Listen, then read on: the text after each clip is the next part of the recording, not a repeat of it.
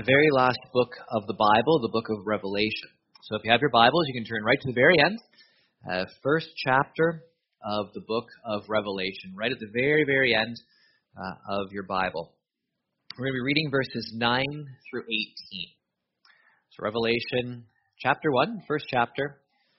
We start reading at verse 9 and read down to the end of verse 18. This is the word of God. I, John, your brother and companion in the suffering and kingdom and patient endurance that are ours in Jesus, was on the island of Patmos because of the word of God and the testimony of Jesus. On the Lord's day I was in the Spirit, and I heard behind me a loud voice like a trumpet, which said, "Write on a scroll what you see and send it to the seven churches, to Ephesus, Smyrna, Pergamum, Thyatira, Sardis, Philadelphia, and Laodicea." I turned around to see the voice that was speaking to me. And when I turned, I saw 7 golden lampstands, and among the lampstands was someone like a son of man, dressed in a robe reaching down to his feet, and with a golden sash around his chest. The hair on his head was white like wool, as white as snow, and his eyes were like blazing fire. His feet were like bronze glowing in a furnace, and his voice was like the sound of rushing waters. In his right hand he held 7 stars, and coming out of his mouth was a sharp, double-edged sword.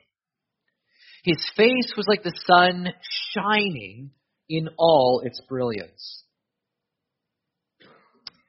When I saw him, I fell at his feet as though dead. Then he placed his right hand on me and said, "Do not be afraid. I am the first and the last. I am the living one. I was dead, and now look, I am alive forever and ever. And I hold the keys of death and Hades." We're going to spend a little bit of time this morning thinking about what these words mean. So before we do that, we're going to pray. Our Father, we do want to thank you for your grace and for your word.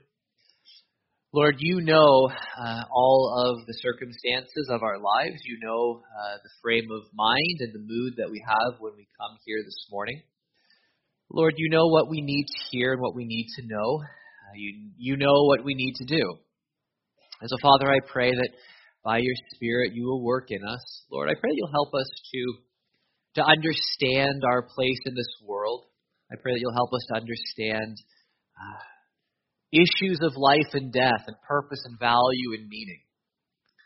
Help us to understand reality, to comprehend it clearly, to live in its light, to know what is best to do, what is best to avoid doing. Lord, I would pray this morning in a special way that you would help all of us understand who you are through your Son, Jesus Christ. This figure in history who 2,000 years ago lived and was crucified on a Roman cross and has quite literally changed the entire course of human history and thought and belief and art and literature since his life. Help us understand his significance. This figure who dominates the last 2,000 years of human history. Help us understand who he was and what he has done. Help us even to believe by faith that is based in evidence and grounded in reason that Jesus was your Son, born into this world, crucified, and by your power raised to life from the dead. Help us to understand the implications of that for our lives and also the implications of that for death itself. For we ask it in Jesus' name. Amen. Now, just so you know, in case you're waiting, I will forego reciting Matchmaker, Matchmaker. If I'm going to save up a recitation from Fiddler on the Roof, it will be around the time when I'm asking for a raise, and I will cite, "If I were a rich man." Oh, would it spoil some celestial plan if I were a rich man? That's the theological question I'll pose to you at some point, and then you'll have to answer that one from both the Jewish and Christian tradition. It's very difficult when that's stacked against you. Just a comment about adult Sunday school. This morning was our last adult Sunday school class for the year. We'll be meeting again starting in January. Next week, though, some of the younger children's Sunday school classes are going to be, I don't use the word performing, but I can't think of another word on the spot. They'll be presenting a Christmas song in our service, and so they're going to be rehearsing in this room. So for those of you who have children in the younger Sunday school classes, please make sure that they're here next week at the regular time for Sunday school, but for the adults, we won't be meeting until January. I do just want to make one note in terms of persons here. Last night there were a lot of thank yous for the banquet, and they were all well deserved. It is worth saying, though, and I don't say this to direct praise to them, but just in terms of due recognition and thanks, that Rick and Wendy do a tremendous amount, not just for the banquet, but in the ongoing life of the church. They're highly involved. Wendy with Sunday school, Rick with so many various things, Wendy with Poinsettia Sunday and the directional, all of that. Even being willing to dress up like a frog last night, that's a sacrifice. So just really appreciate the both of you and all that you do. And we wouldn't have had the banquet that we had last night the way that we had it, or this very beautiful opportunity to remember loved ones who have departed. So thank you very much, both of you.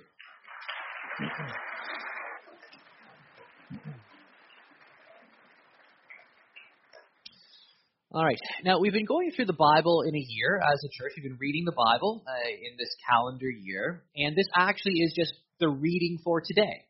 And a while ago, I noted that this is where we were going to align. At Poinsettia Sunday, I'm always trying to look for a text that has to do with the resurrection, and this one does. Interestingly enough, though, if you're not overly familiar with the Bible, a lot of people seem to assume that the Bible is just filled with a lot of moral rules. Don't murder, don't steal, generally don't be bad. And there's a whole list of things. And then they assume there's a few lists of good things, like love your neighbor as yourself. Maybe love God with all of your heart, mind, soul, and strength. Depending on your upbringing, you may reflect on something like the Lord's Prayer.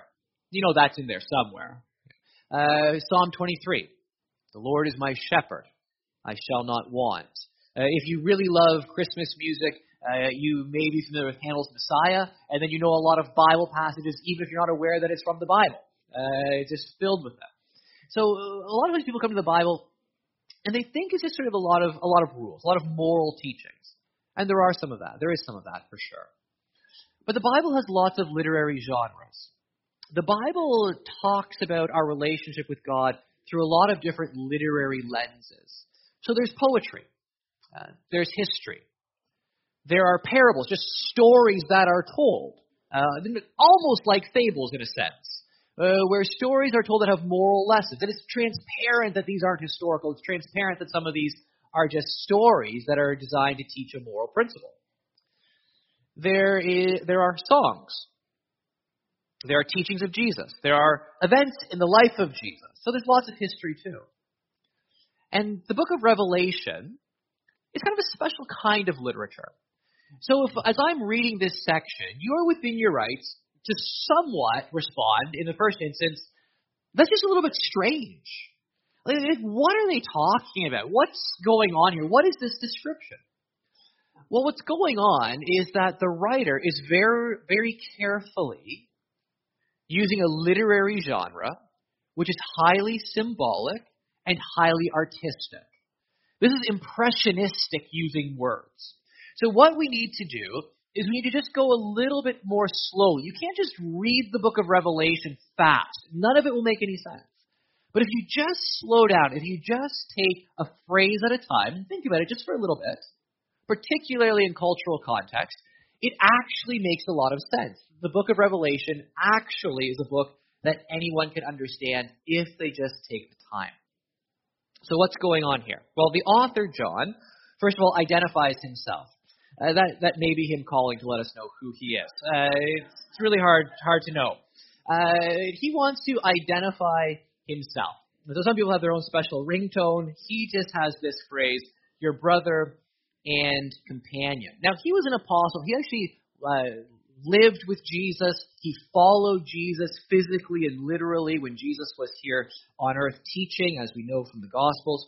But John here could have said, listen, I'm an important person. I'm the apostle. Don't forget. Don't forget my status. But he doesn't.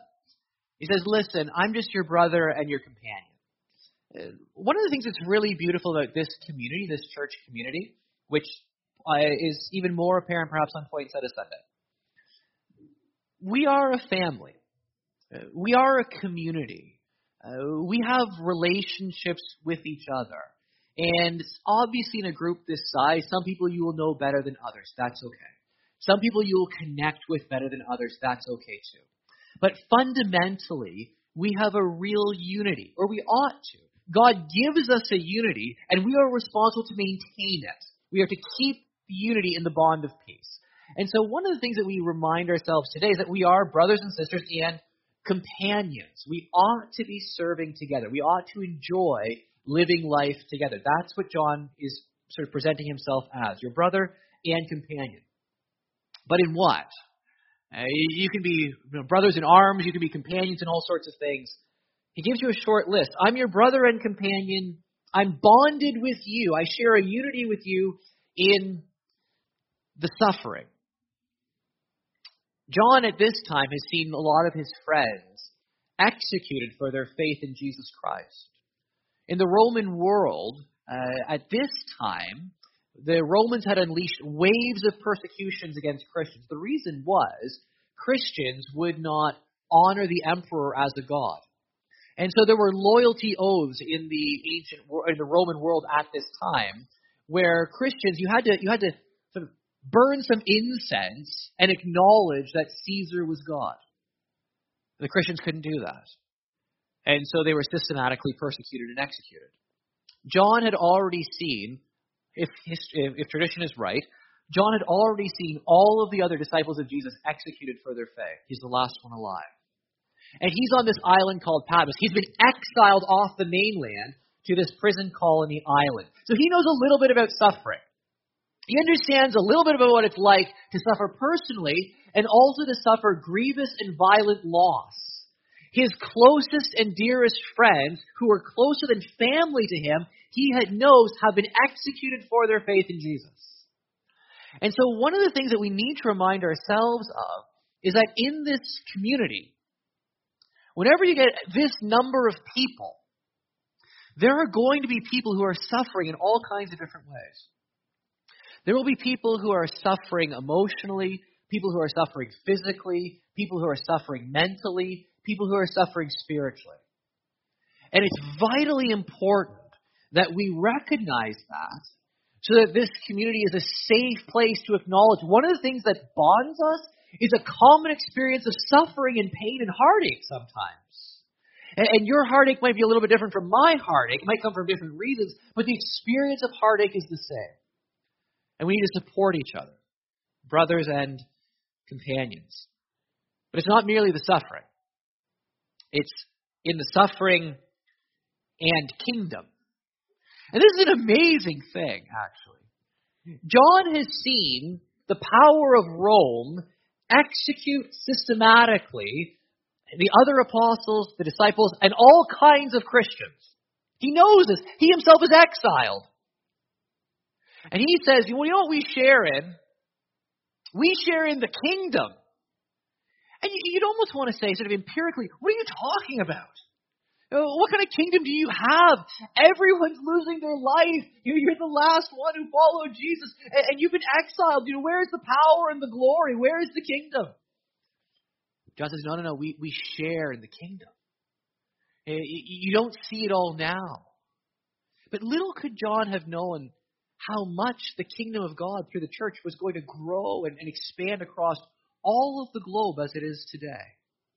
2,000 years ago, the last apostle, in exile in an island, all he has to cling to is that Jesus said that just like a seed is planted in the ground and grows up to be an enormous tree that all the birds of the air perch in, so will the kingdom of heaven be like. John says, I'm going to believe that. We share in a kingdom, and we don't see it now. But we know the King, and we trust that he will bring his purposes to pass. When you start in Revelation 4, John is given a vision of heaven. And the very first thing he says is, then I looked and I saw a throne. In other words, by the eyes of faith, he can see that the throne of the universe is not a throne that's in Rome, occupied by Caesar. It's a throne in heaven, occupied by God. We share in the kingdom now and in its future consummation in the new heavens and new earth. And because of that, we share in the patient endurance that are ours in Jesus. Caught between these two realities, suffering, but citizens of the kingdom, we require patient endurance. To be patient, to wait, to know that what we experience now is not all we are going to experience. Glory awaits us, and that eternally. And it can be hard to be patient. When there are good things that you see and good things that you desire, it can be very hard to be patient. But we need to endure. There are difficult things to walk through sometimes in this world. Suffering, kingdom, patient endurance in Jesus. That's the unifying bond. In fact, Paul will write in Galatians that in Christ, or sort of in this bond in Jesus, in union with Jesus, there is neither Greek or Jew or Gentile, male or female, slave or free. In other words, what he's saying is, in Christ, there's such a radical unity that all sociological, demographic sorts of criteria break down. In Christ is a fundamental unity. In Jesus, we can all be one. And then in the world that Paul writes in, there was no one who was inclusive. There was no one who was talking that way. The whole world was split up into utterly sort of racist and sexist categories. Completely. And Paul says, no. In Jesus, all that goes away. In Jesus, all races are one. All ethnicities are one. All sort of economic distinctions. None of it matters. Political power, none of it matters. Color of your skin, the language you speak, none of it matters. Sex and gender does not matter in Christ. We have a radical community unity, bonded in Him. Suffering, yes. Kingdom, yes. Patient endurance, all together in Jesus. So He's on this island because of the Word of Jesus and the Word of God, the testimony of Jesus. Because He keeps preaching the gospel, because He keeps telling people about Christ, He's been exiled. We're told that through the Spirit of God, He hears a voice like a trumpet. Now, in the ancient world, of course, you'll recognize, they did not have these sorts of PA sound systems. And so if you want to communicate that something was loud, you can't use sort of metaphors or analogies or similes about speakers and amplification. So all you can do is use like the loudest thing that you have. In battle, people signaled to each other through trumpets. This is the loudest sound you would hear growing up in the ancient world. And so what John is saying when he says, I heard a voice like a trumpet, is I heard a voice that you couldn't believe the power behind it. No amplification. Simply this voice is powerful like a trumpet. It tells me to write these messages to these churches in the cities that it lists. Just so you know, the one city that you likely recognize, Philadelphia, was not the one in Pennsylvania at that particular time. So he hears this incredible voice, and he turns around. I turned around, verse 12, to see the voice that was speaking to me. And this is where you get into this highly artistic literary genre. When I turned, I saw 7 golden lampstands. They stop. You say, well, what is a lampstand? Well, obviously, a lampstand is a place where you put a lamp. A lamp stands on it. Well, what's the purpose of a lamp? Well, the purpose of a lamp is to shine light, to provide a light source for illumination. So if you just take just that little bit of time to think about the symbol, the lampstand is going to be a place to place a light so that you can see, so that there's illumination. So there's these lampstands. And among the lampstands was someone like a son of man. So someone who looks like a human being. Except, if you were here last week, you recall that in Daniel chapter 7, there's a person who comes into the presence of God to receive the kingdom of God. And he is described as one like a son of man. Jesus continually refers to himself in the Gospels as the Son of Man, drawing on that Daniel 7 context. And so here, when you're told, I saw someone like a son of man, you're supposed to remember Jesus kept referring to himself that way.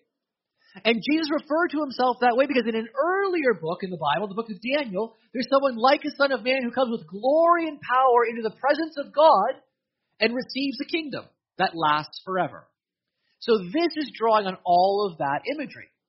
This is Jesus, the one who comes into the presence of God to receive the kingdom that lasts forever. Now, if here's something else, it's a little bit for free. If you don't understand all of the imagery, sometimes you can cheat and just keep reading, and they also explain it to you, which is very helpful. So if you just take a quick look at verse 20, it is the mystery of the 7 stars that you saw in my right hand, and of the 7 golden lampstands is this. The 7 stars are the angels of the 7 churches, and the 7 lampstands are the 7 churches. So you're already told what the lampstands are. You just have to keep reading. The lampstands are the churches. So the image here is this. This loud voice like a trumpet that arrests your attention is heard. You turn around. You see 7 stands where light will be shining from. And someone like a son of man, that's Jesus, in the middle of them. That's the image. The church then, as the lampstand, is not the light. It's not the light source. But the church is the place where the light of Jesus Christ is to shine into the world. We are not the origins of the light. In that sense, we're like the moon. Jesus is the sun. We are like the moon. We reflect the light of Jesus. The light isn't original to us. It's reflected from us. The Son of Man was dressed in a robe, reaching down to his feet, and with a golden sash around his chest. Now, at this time in history, according to a Jewish historian from the first century named Josephus, the priests who served in the temple wore robes that had gold interwoven through the fabric. And so to have this long robe with gold kind of connotes a priest. A priest is someone who brought people to God and mediated God to the people through sacrifice. But we also know that kings and rulers dressed in robes with golden sashes. He's wearing a golden sash. Later on in Revelation, angels are dressed this way. So the whole composite picture is this long robe with gold. It's speaking of some sort of importance. It may be religious importance. It may be kingly importance. It may be spiritual importance. But the whole point, notwithstanding, is pretty obvious. Here's someone who is richly dressed in an ornate way, which is very impressive. The hair on his head was white like wool, as white as snow. Now, this was obviously before people started dyeing their hair. This is supposed to be something which is impressive. You're not supposed to read this and go, oh, there's someone with white hair. You should say, oh, there's someone with white hair. That's impressive. How different culture is today from what it was then. In the book of Proverbs, we're told numerous times that gray or white hair is a crown of splendor. So why is that the case? Because all things being equal, your hair turns white as you get older. And all things being equal, you grow in wisdom as you get older. And believe it or not, there have been cultures which have actually thought that wisdom was more important than sexuality. There have actually been cultures that thought that wisdom was more important than youth. You never dream of that today. Our culture doesn't prize wisdom at all. Our culture doesn't even prize youth. Our culture prizes the illusion of youth. Because just so you know, if you dye your hair, you can dye your hair, I don't care, you do whatever you want. Your hair actually still is gray or white. It's just covered, right? Like, that's what hair dye is. Like, you can use whatever moisturizing creams you want. Like, it can take, some of the best ones, the ones that, are $80 for a little thing, like, they actually will take, 2 years off how your appearance. It's incredible. So you can look 76 instead of 78. Amazing. You can actually do that. It's the best use of money imaginable. Do whatever you want. But the reality is you still are the age you are. Like, it's not like, you can take that oil of Olay or whatever, you can put it on your birth certificate, the date doesn't change. It's not going to happen. You are the age you are. That's all there is to it. But in this culture, white hair, especially with mortality rates, a lot of people died pretty young. So to actually have white hair, that was a crown of splendor. You've lived full life. You're honored. There are cultures around the world today that still honor the elderly. We need to recapture some of that or discover it maybe for the first time. White like wool is white. These are the whitest things in the ancient world you would ever see. But he's not weak. His eyes were like blazing fire. So this contrasts with the hair. Now also, interesting enough, this is drawn from Daniel 7. One like a son of man comes into the presence of the person called what? The Ancient of Days. The Ancient of Days is God. And it's the Ancient of Days. God is described in Daniel 7 as having white hair. So this one like a son of man, Jesus is now being described in ways that are used of God. He's being described like he's God, interestingly enough.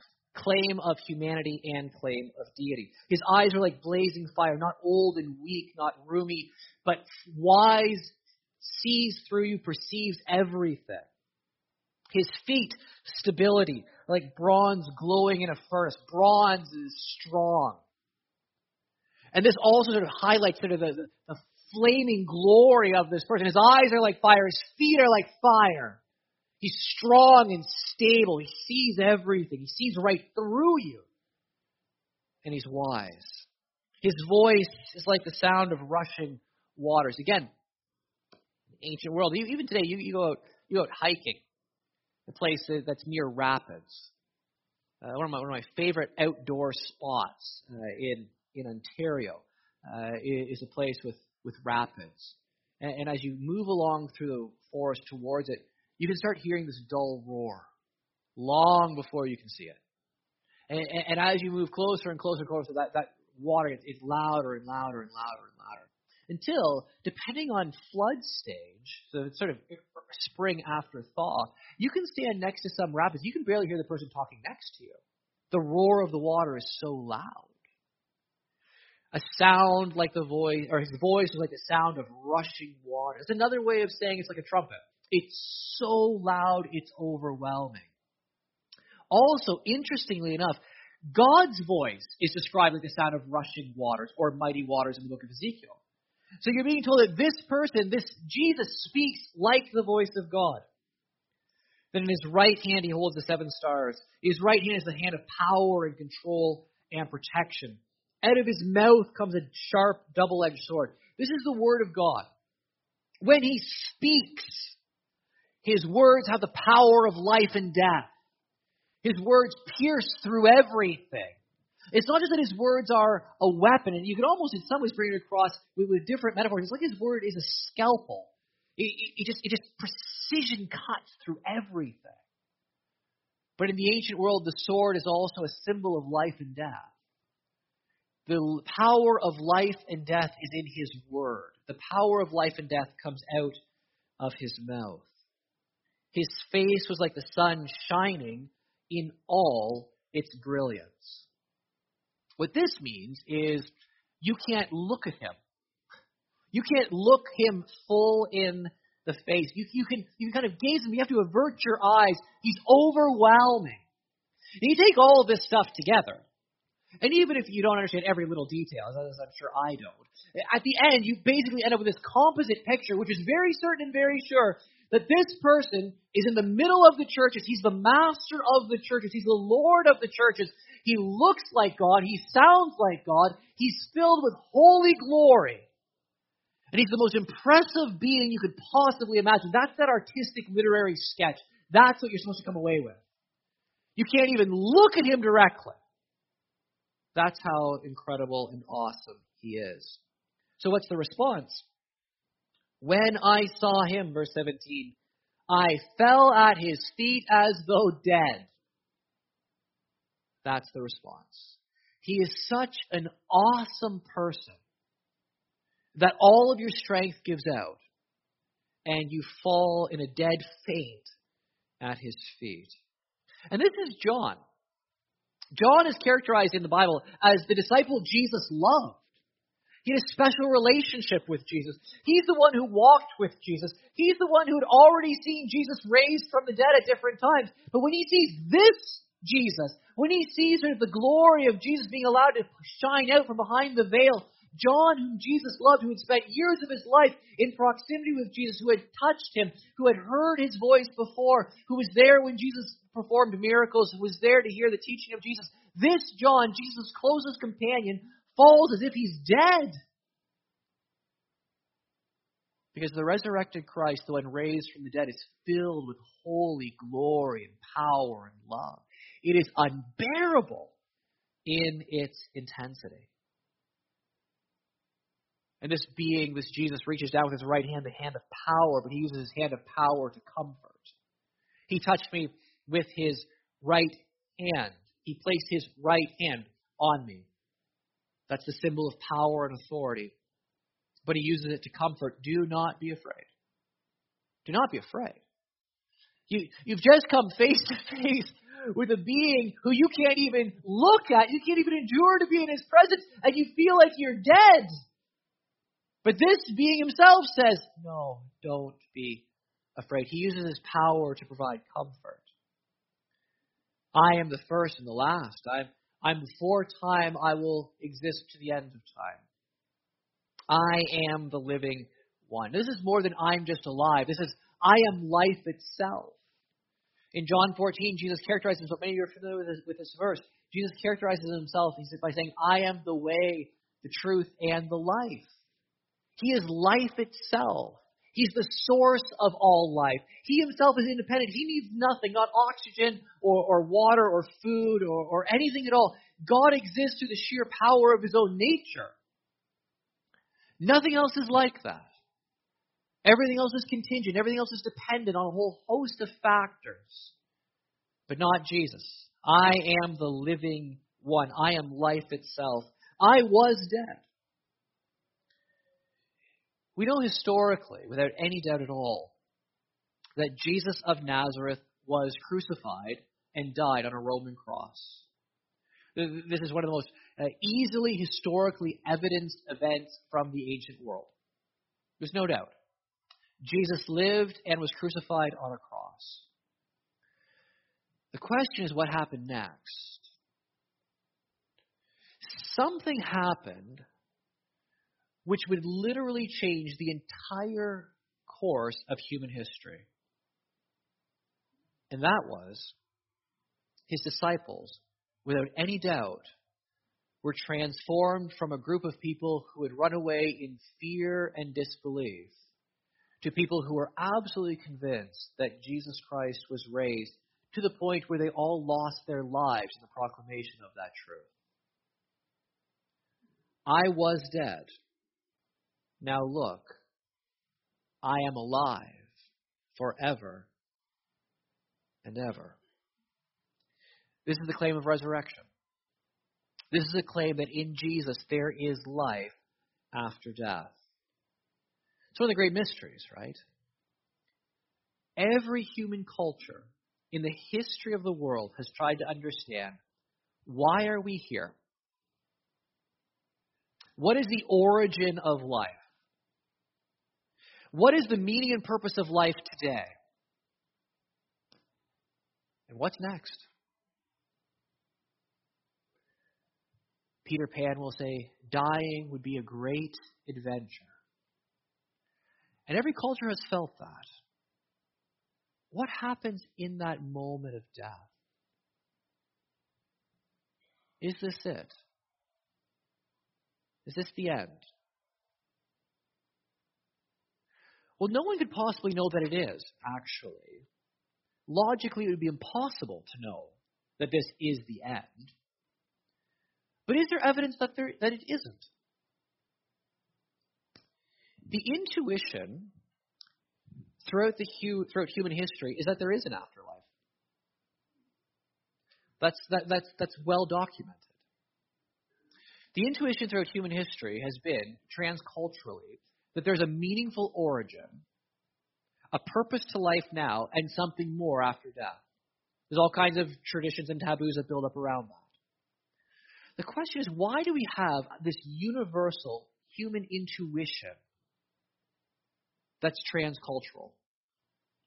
Well, I suggest that the reason is because we've been built that way to feel that, because it's true. And not only is it true, there is one person. And if you'd like to discuss, I will meet with any of you at any time to have coffee.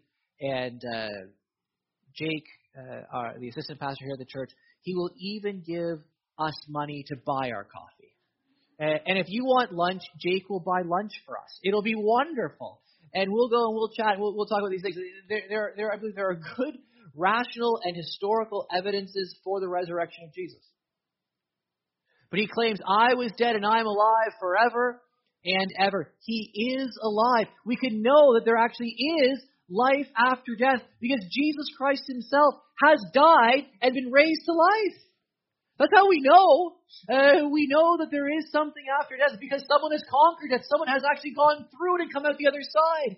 There is a witness who is God in human flesh, the Son of God incarnate, Jesus Christ, who lived and died and has been raised to life, who comes in and testifies, look, there is death, but there's life on the other side. I am the living one. Behold, I was dead, but I live forever and ever. And the story of the gospel is that all of those brothers and sisters and companions who are in Jesus, they're united with that life. That life is theirs too, forever and ever. We share in the same quality, and we share in the same duration. United with Jesus, we are united with the source of life forever and ever. And so as Christians, do we suffer? Yes. And do we grieve those who we love who have departed this world? Yes, because we miss them. But we don't grieve for their sake. We grieve for our sake. We're sad because we miss seeing them and hearing their voices. We grieve in a real sense for us. Because all those who are in Christ are experiencing eternal life. Joined to the source of life, they live forever and ever and ever. And so as Christians, when Christians think about death, they should grieve. They should be outraged in some ways that death is something which takes place in this world. But also we grieve with hope. Even at times with bittersweet joy. A joy that aches.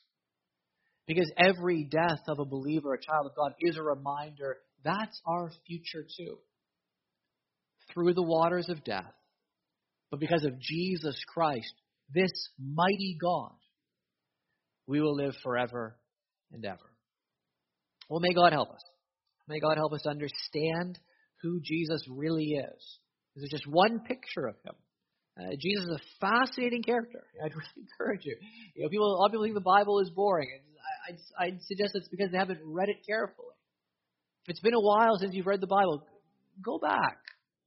Start reading the Gospel of Matthew. It will teach. There's lots of Christmas stories there to begin with. But then it gets into some of the things that Jesus did and taught. Familiarize yourself with Jesus. This is just one picture. He is God. He did die. And he conquered death. I believe that as a historical fact. that Jesus one day was raised to life. And we can have life too if we put our faith in him. I'm going to ask our musicians to come and lead us in a closing song.